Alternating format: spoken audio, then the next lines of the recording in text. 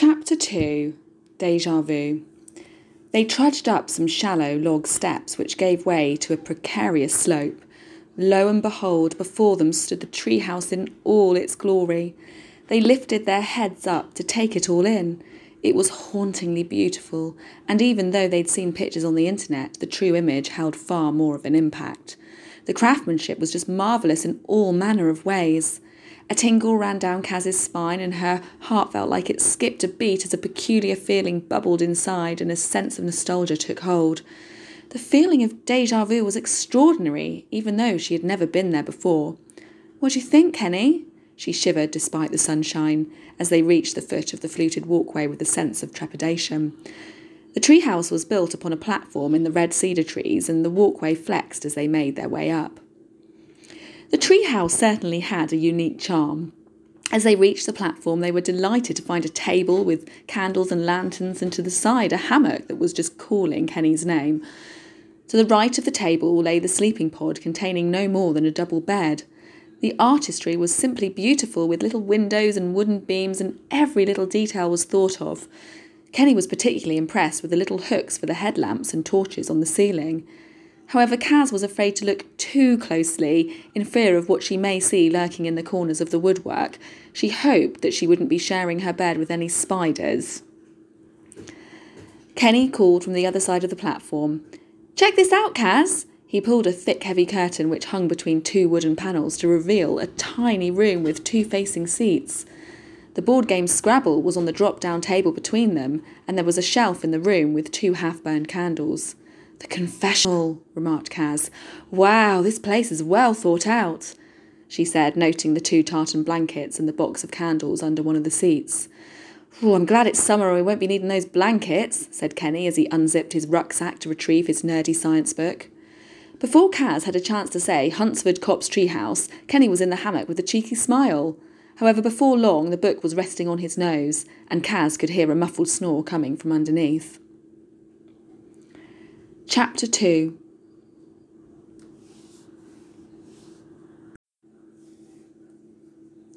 Chapter 3. A bucket in the tree.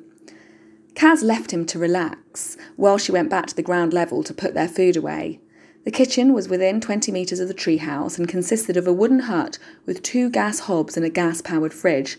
In addition, there was a big box of mismatched crockery for the guests to make use of. A few more metres past the kitchen area, Kaz located the shower, which was nothing more than a bucket in the tree. She touched the back of her neck. It was so sweaty and hot from the journey that she longed to freshen up. It would mean heating up the water in the giant cast-iron kettle and pouring the water into the bucket, but she knew it would be worth it.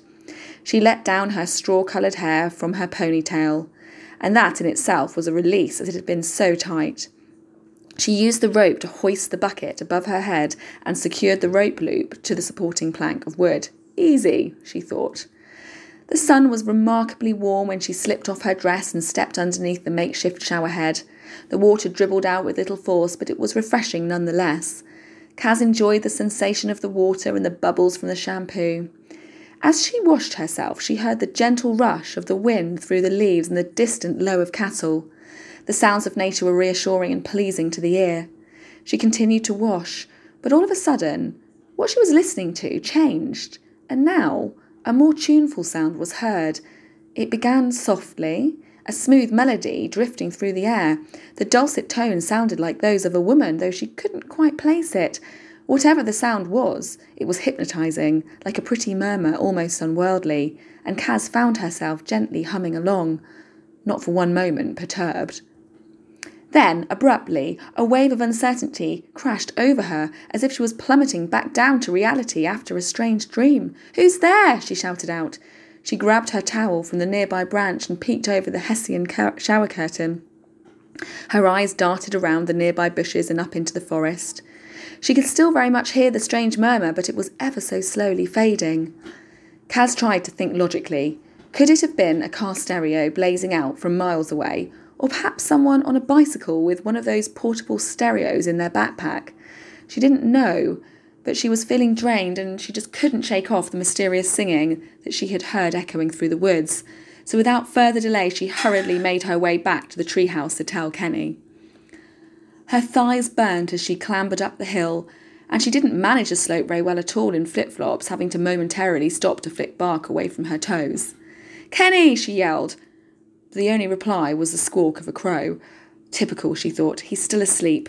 She clambered up the fluted walkway, clutching her clothes and holding the towel tightly around her. "Kenny!" she cried again, but he wasn't in the hammock. Where was he? He hadn't gone to bed, surely. Kaz peeked into the sleeping pod, but Kenny wasn't in there either. On closer inspection of the hammock, Kaz came to the conclusion that wherever he was he had left in a hurry. He had not worn his sliders, as they were strewn by the side of the hammock along with his nerdy science book and glasses. Perhaps he had gone to the loo, thought Kaz. "Kenny!" she hollered with increasing concern.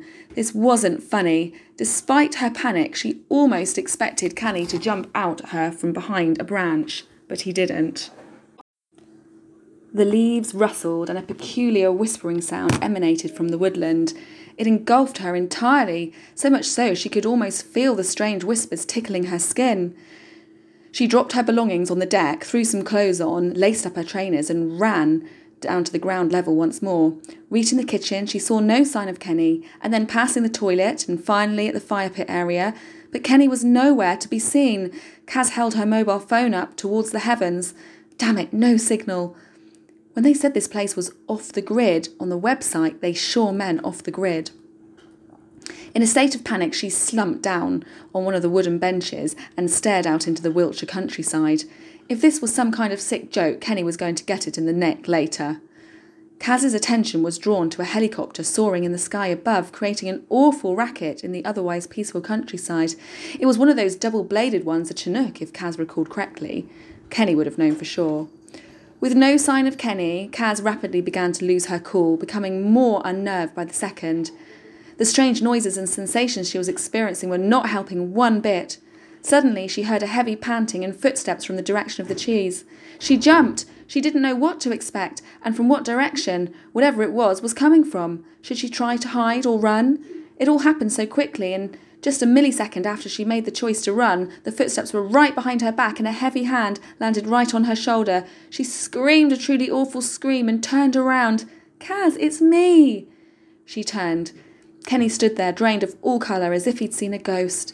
"Kenny, where on earth have you been?" Kenny's face was a picture of pure confusion. I don't know. I fell asleep and I was dreaming. It was a really vivid one, like it wasn't a dream at all." He paused and took a deep breath. "A woman came to me while I was lying in the hammock. She was very pretty, I remember that," he said. Kaz rolled her eyes. "And?" she pressed. "She was singing," he went on, recalling what he had seen in his dream. Kaz gasped. "What?" "She was singing, and she had the most beautiful, enchanting voice, Kaz." Kaz's jaw hung open in disbelief of what she was hearing. She too had heard the beautiful singing, but she hadn't been asleep. She pinched herself to check if she actually was awake right there and then. "Ow!" she squeaked. She was very much awake. "It was so real, Kaz. The woman held up her hand and led me deep into the forest, one of those tall red cedar trees." "Go on," said Kaz, intrigued and bemused by his somewhat familiar story.